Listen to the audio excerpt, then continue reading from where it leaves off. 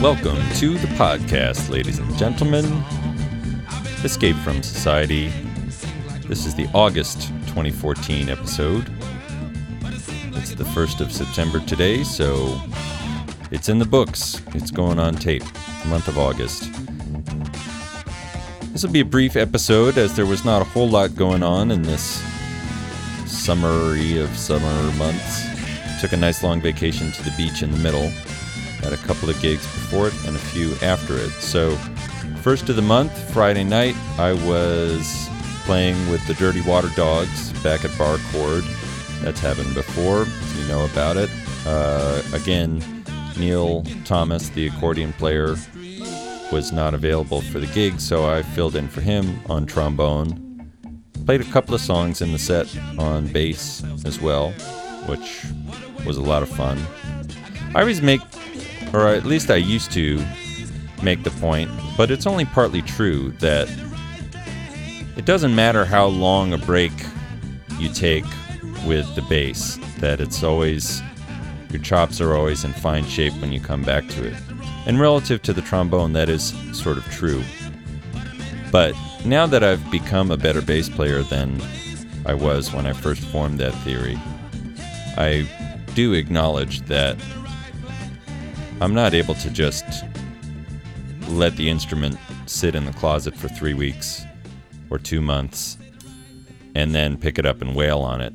I can pick it up and be in pretty good shape, and certainly better than if I let the trombone, if I left that in the closet for 3 weeks, come back in terrible shape. I mean, your fingers are always working in ways that are applicable to bass playing. Your lips are not always moving in ways that are applicable to trombone playing. The muscles used for trombone playing are pretty specialized, so they get out of shape really quickly. But if you're actually a good bass player, you play often and keep your chops up, because it's easy to get rusty. I know that now. I ain't talking any smack about the bass being easy. You gotta put your work in. That was a fun gig that night. There is a word. And the following weekend, I had a performance of a very different kind. This was outdoors, and it was with the ensemble Tilt Brass. And earlier this year, we did, you might remember, a sort of preview concert. And I can play some audio from that concert of a piece that Chris McIntyre, who runs the ensemble, was composing to be played at Federal Plaza outside of the Jacob Javits Federal Office building.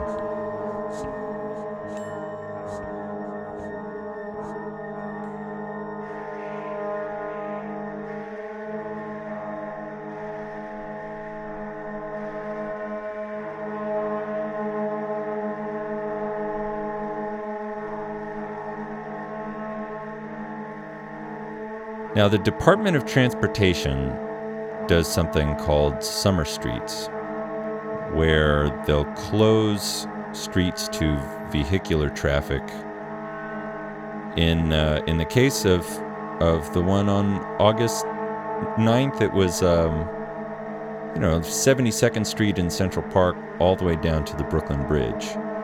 They had various streets closed, so you could bike or jog or stroll around and not really be bothered by cars. And judging by the number of people who were biking around that day, I think it does encourage people to get out on the roads. And I bike in Manhattan all the time, but a lot of people don't because of their justifiable fear of traffic. And this is an opportunity for them to get to ride through Manhattan, which can be very pleasant and is also instructive. If you're not a person who's ever ridden your bike from Midtown to downtown before, maybe you've never really gotten a sense of what that kind of distance is like. Anyway, Summer Streets is sort of a cool thing, and there are little cultural happenings rolled into the event. Every so often, they'll go through a little plaza where some little tents and performances are set up. And down by the Brooklyn Bridge is this Jacob Javits office building. And Chris was able to secure a commission from the Department of Transportation and permission from, I think, the federal government to create a performance piece site-specific to this plaza to be performed during the Summer Streets, which passes right by the plaza. And the plaza is famous for once hosting Richard Serra's sculpture Tilted Arc. And Tilted Arc was commissioned in the 70s, installed sometime around 1980. Like many of Richard Serra's sculptures, it was a large, behemoth-size steel construction, a tilted arc. It was pretty long, and the people who worked in the building felt like it was ugly and it got in their way. And they sued, and they successfully battled Richard Serra and whoever else was on Richard Serra's side in court. And about 5 or 6 years after the piece had been put up, it was taken down by order of a judge or whatever, because it was bad art, because it was inconvenient art. Really bizarre chapter of New York history, and one that Chris McIntyre has always been fascinated by, so much so that the name of his ensemble, Tilt Brass, is derived from the name of the sculpture, Tilted Arc. And Tilt Brass does some original music, some non-original music. They do concert hall stuff, they do site-specific stuff.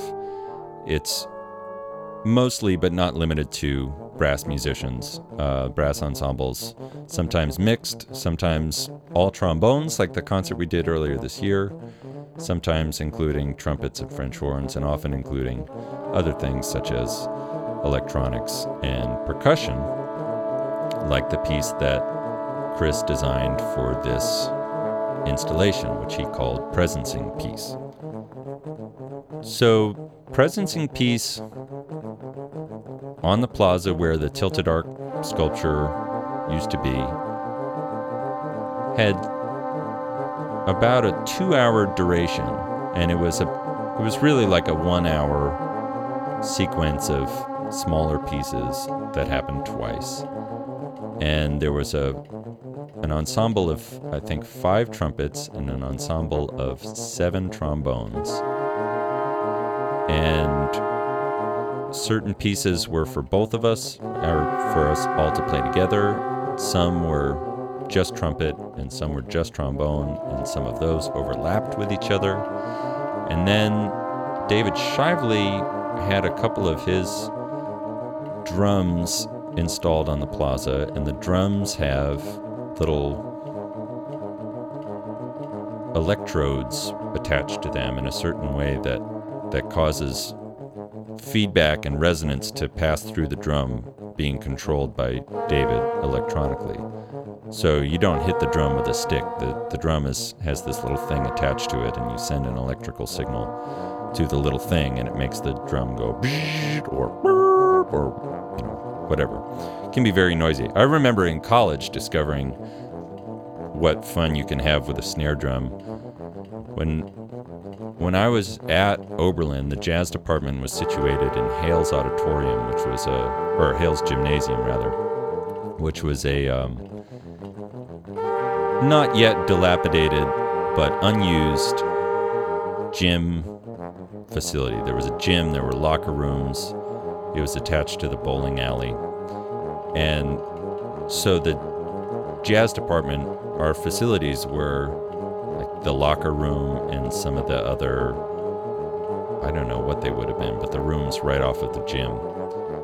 And the gym would be occasionally used for like dance classes. There was this swing dance society, which of course now I would be really interested in what that was, but I didn't care at the time, and I didn't know who the people were or what they were doing, and didn't even see the connection between, like, there are swing dancers here and we are jazz musicians, and like maybe we could play for them instead of them listening to records to do their dances. But not a lot of people were actually playing swing music in our department, so yeah, I guess it didn't occur to me or maybe anybody else. But there was one night where the place was more or less abandoned. It was late, but there was one of these swing dances going on, and I somehow discovered that if you take a snare drum and you hold it up to your head and scream into it, the snares go bonkers, and it's really, really loud, and it looks funny because you're holding a drum up to your face. And I remember running into the gym during the swing dance and going, just running around like an asshole for 10 seconds. I didn't terrorize them or anything. So you can also play a horn into a snare drum and it sounds awesome. You can do all sorts of things. And so David Shively has his thing that he does with drums. And there were some electronic components and spoken word things that Chris had running through the PA. So the plaza was set up with a few drums around, a few arrays of speakers in different places, and then 12 brass musicians who are acoustic and mobile. And we had different arrangements, different physical arrangements in the space. So for a given piece, we'd walk into this area and stand in this configuration, and for other pieces, blah, blah, blah. So on a sunny morning from 11 a.m. to 1 p.m., we, after having been sniffed by the bomb-sniffing dogs to make sure we weren't going to bomb the Federal Plaza that is a public space, and we weren't even going into the building. I don't know why we had to get sniffed. We did the thing. So you're hearing some of the music that we were doing that day.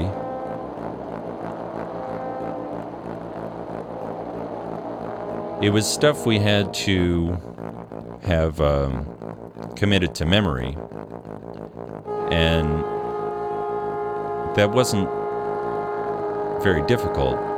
The pieces that the trombones played were basically, you just had to remember a couple of pitches and then run them through a rhythmic process and make sure you were staying staying basically along with your neighbors, sort of in the fashion of In C, if you're familiar with that Terry Riley piece. You can go at your own pace through the music, but make sure you're in the neighborhood of your neighbors, so you're all going to start and finish sort of around the same time. A couple of the pieces were like that. I actually think that Chris could have asked more of us. He could have demanded more of us as far as what we memorized and what we rehearsed, but there were a lot of unknowns going into the performance because we were never able to rehearse in the space, and playing outside presents various sonic difficulties. And if you're going to be spread out, if you're going to spread the musicians out, which you wanted to do in the space, you're not necessarily going to be able to hear each other, so you might need the joints to be kind of loose in the piece so it can all hold together. And yeah, so, and I think Chris had so many technical concerns that he needed to master that some of his compositional ideas were jettisoned in rehearsal, either because he didn't like the way they were sounding or because he thought he would be asking too much of us to learn it, or maybe it wouldn't all come together. It was not, we were not going for a performance of great precision, but one of more effect, I think, since it is a site-specific piece, and it would just have mainly passersby. And I report that not too many of the passersby stopped on the plaza. A friend of mine noticed a boy who was biking with his father, and as he was passing us, he stopped and pointed and said, Dad, they're having a trombone off," which is probably the funniest thing anybody said that day. A few people came to the piece to listen, but basically it was some passersby, and I hope they enjoyed what they heard. Nice is a good opportunity for me to spend time with other brass players, a few of them from the classical world, who I always try to take away some technical epiphanies or wisdom from them, from observing them and chatting and blah blah blah. Good to have a little brass hang.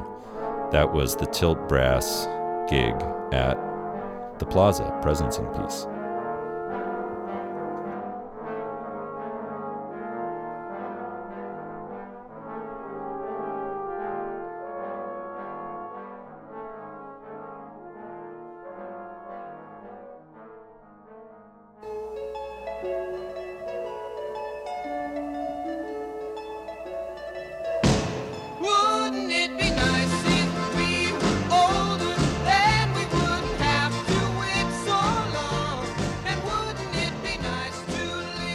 Directly from that gig, I went home and met my sister, and we drove to the beach in Delaware, as per annual tradition.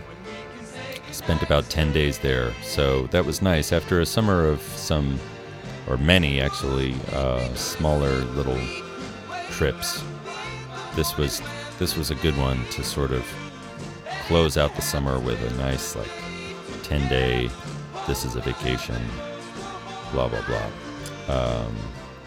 Get sort of centered before coming back to the grind in New York, if you want to call it that.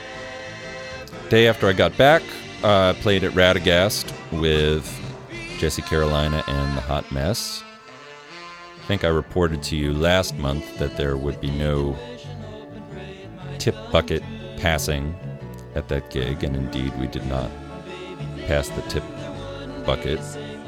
And didn't suffer greatly for it. People still came up and gave us tips. So good little jam at Radagast.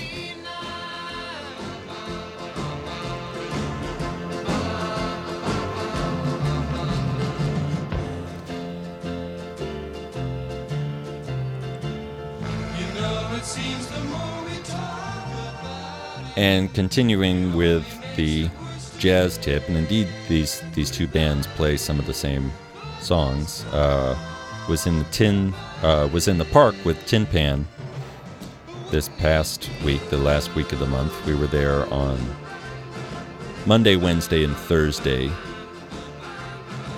Particularly pleasant weather, and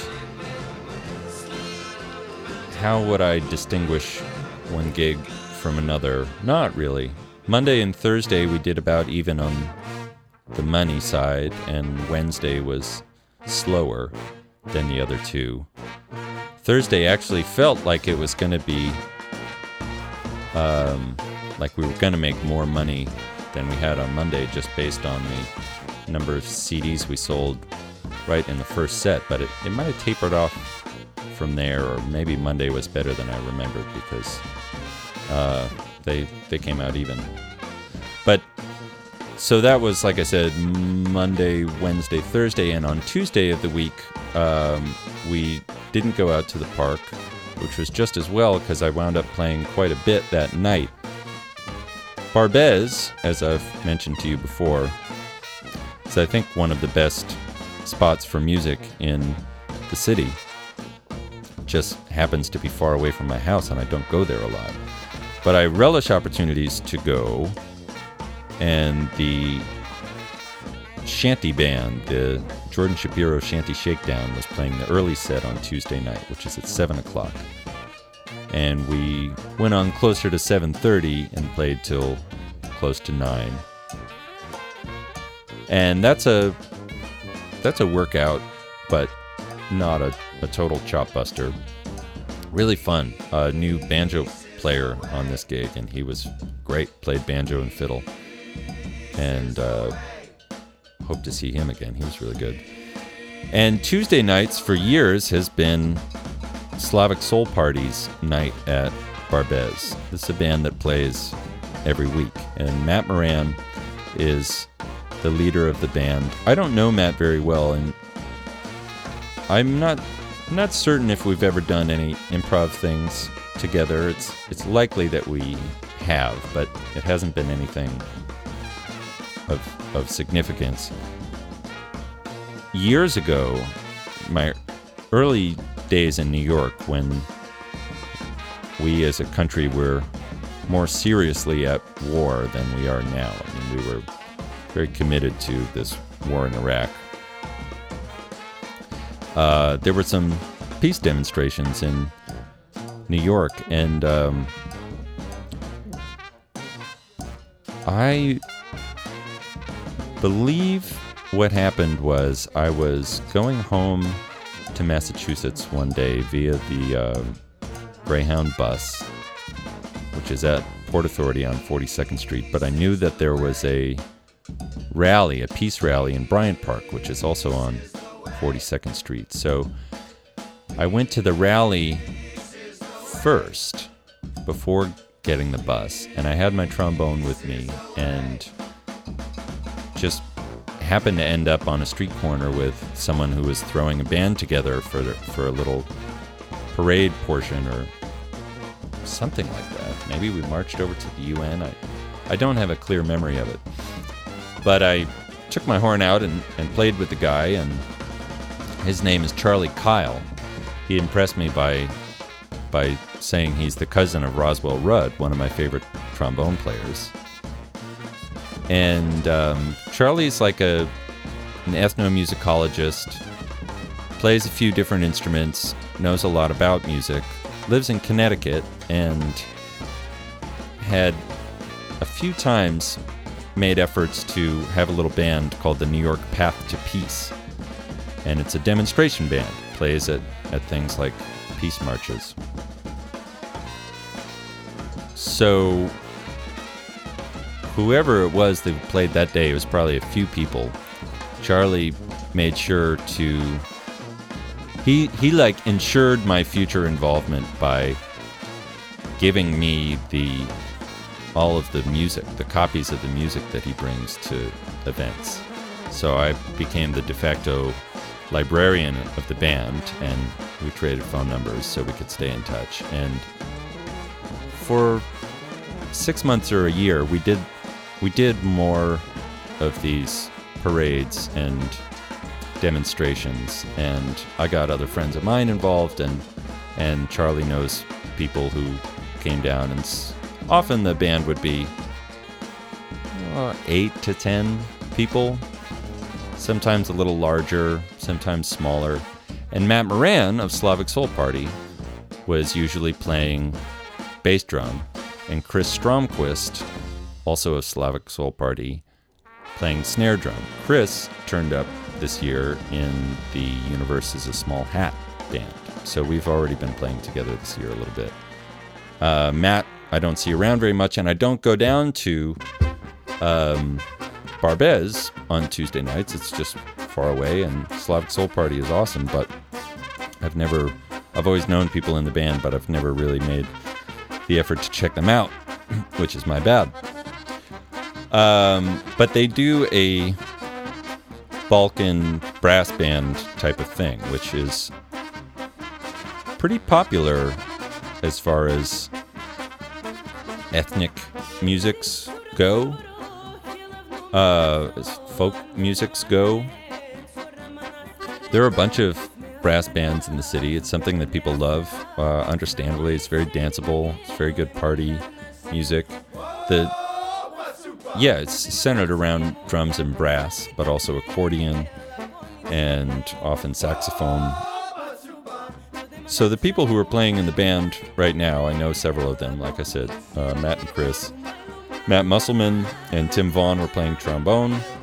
Kenny Warren and Jonathan Powell playing trumpets. And so I fully intended to stay and check them out. And Tim and Matt actually said, man, you gotta sit in, hang out until the second set and sit in. And so I thought, cool, that sounds fun. Enjoyed the first set. Band was killing. And watched the first couple of songs of the second set, and then Matt Musselman said, yeah, it's a good time, come on up. And they hadn't played any songs that I know. I don't follow them specifically, but I also don't know a lot about Balkan brass music. If they're playing standards, it's lost on me because I don't know the standards.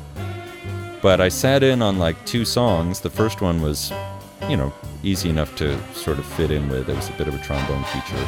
And then the second one got going, and Matt sort of said, oh yeah, I think this is going to be Ahmad, so you take the solo. And he said Ahmad, and that didn't mean anything to me until the song started, and I realized that he means Ahmad, the song from the Far East Suite of Duke Ellington that has the trombone solo in it. So I've told you about the Duke Ellington Far East Suite before. It's something I've played. It's something I know really well and love as dearly as anything else in the world. So what the hell? All of a sudden they're playing not only a song that I know, but that I really love, and I get to play on it, and God, that was really exciting. Felt great. So that was a great Tuesday night at Barbez. Between the park 3 days and this Barbez experience, 4 days of like pretty hard blowing on the trombone, which I felt totally in shape for, but I don't know if my lips completely agreed with me, because on Friday I started to feel a cold sore coming on. And I'll just detour a little bit into this aspect of my life. I probably had never gotten a cold sore until 5 or 6 years ago. And then since then I've gotten a few every year.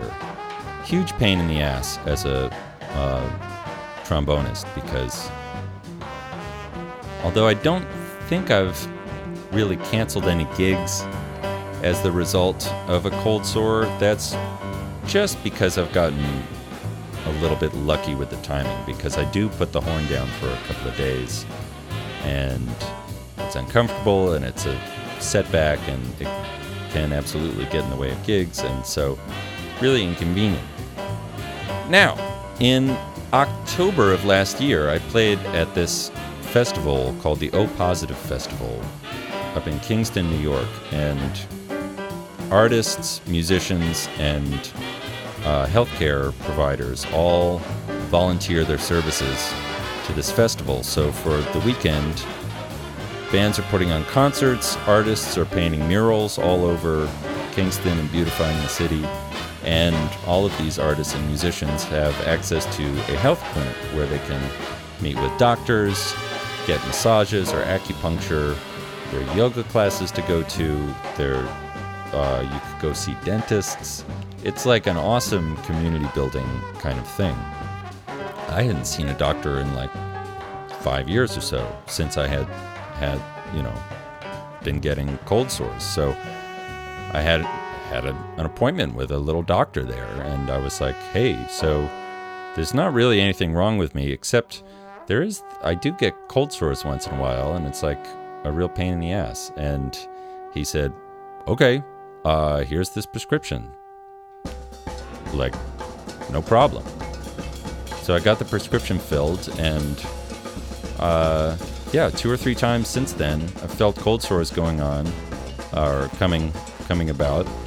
I've taken these pills, and like, the pills just make the problem go away. It's awesome. They like beat it back before it even gets started. Miracles of modern medicine, people. So yeah, it does seem possible to me that playing hard 4 days in a row might have helped bring this thing around. I also played a little bit of tuba at home on Friday, and playing the tuba and the trombone in the same day, maybe my chops didn't feel good. Anyways, on Saturday night, I had an improv gig at the Douglas Street Music Collective, and little cold sore issue. Didn't want to cancel the gig, even though I knew it would aggravate the issue. So I certainly didn't play my best. I was a little bit worried about the lip, and my lips were a little bit inflexible, even though I had taken some of my pills and it was not a big problem. It was still just mentally as much as physically, just taking precaution, and therefore not totally blowing my brains out and feeling free. However, we played what I thought was a really strong set of music. This was with Jonah Rosenberg on piano, Max Johnson on bass, and Joe Hertenstein on drums. And I hadn't played with Joe before. It was a real pleasure. This is the end of the road for Douglas Street Music Collective. Eventually the space will be shut down entirely, but as of today, September 1st, there are no more performances to be happening there. Landlord doesn't want it, or whatever the issue is. So there was a not particularly triumphant or celebratory rounding out of the whole Douglas Street experience this weekend. I think yesterday they had more of a big bash, but on Saturday night it was really a night like any other. Some good music, improvised stuff, hardly anybody there, but a nice vibe. That's what it was like. That was what the music was like. Rest in peace, Douglas Street. I don't know, had a decent run, like 4 years or so. That was it for gigs this month, but I do want to play for you something that I recorded at home, a song I wrote in response to some of the police violence that has been taking place in the country for a long time, but is really under public scrutiny right now, as it deserves to be, because it's atrocious and I'm mad about it. So I wrote a song, and the end of the episode today will be the playing of this song.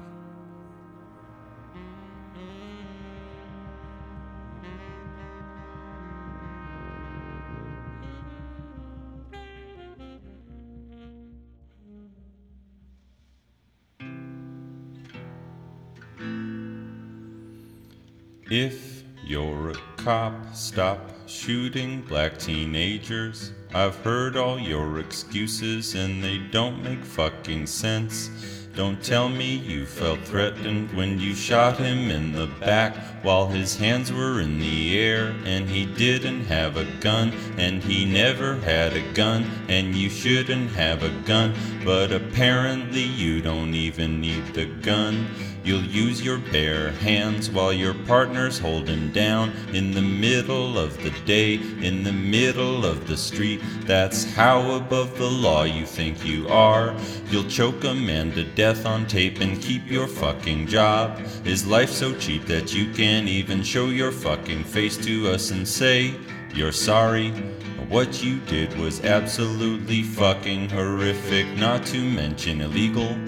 You should be in jail with the people you've imprisoned for the crime of being poor. Think about life. Think about your own. Think about the life of the mother whose son you took away, the kids of the guy you choked to death on the street, the father of the teenager you shot in his house, and the bride of the groom you shot on his wedding day. 485 people in a year killed by American police who think they have the right to point a gun at someone and shoot him when he acts nervous. Let me tell you something, you are not trying hard enough to stop being racist and to stop thinking that part of your job is deciding who can live and who can die. Keep using your guns, I will use my words. This is not a fair fight.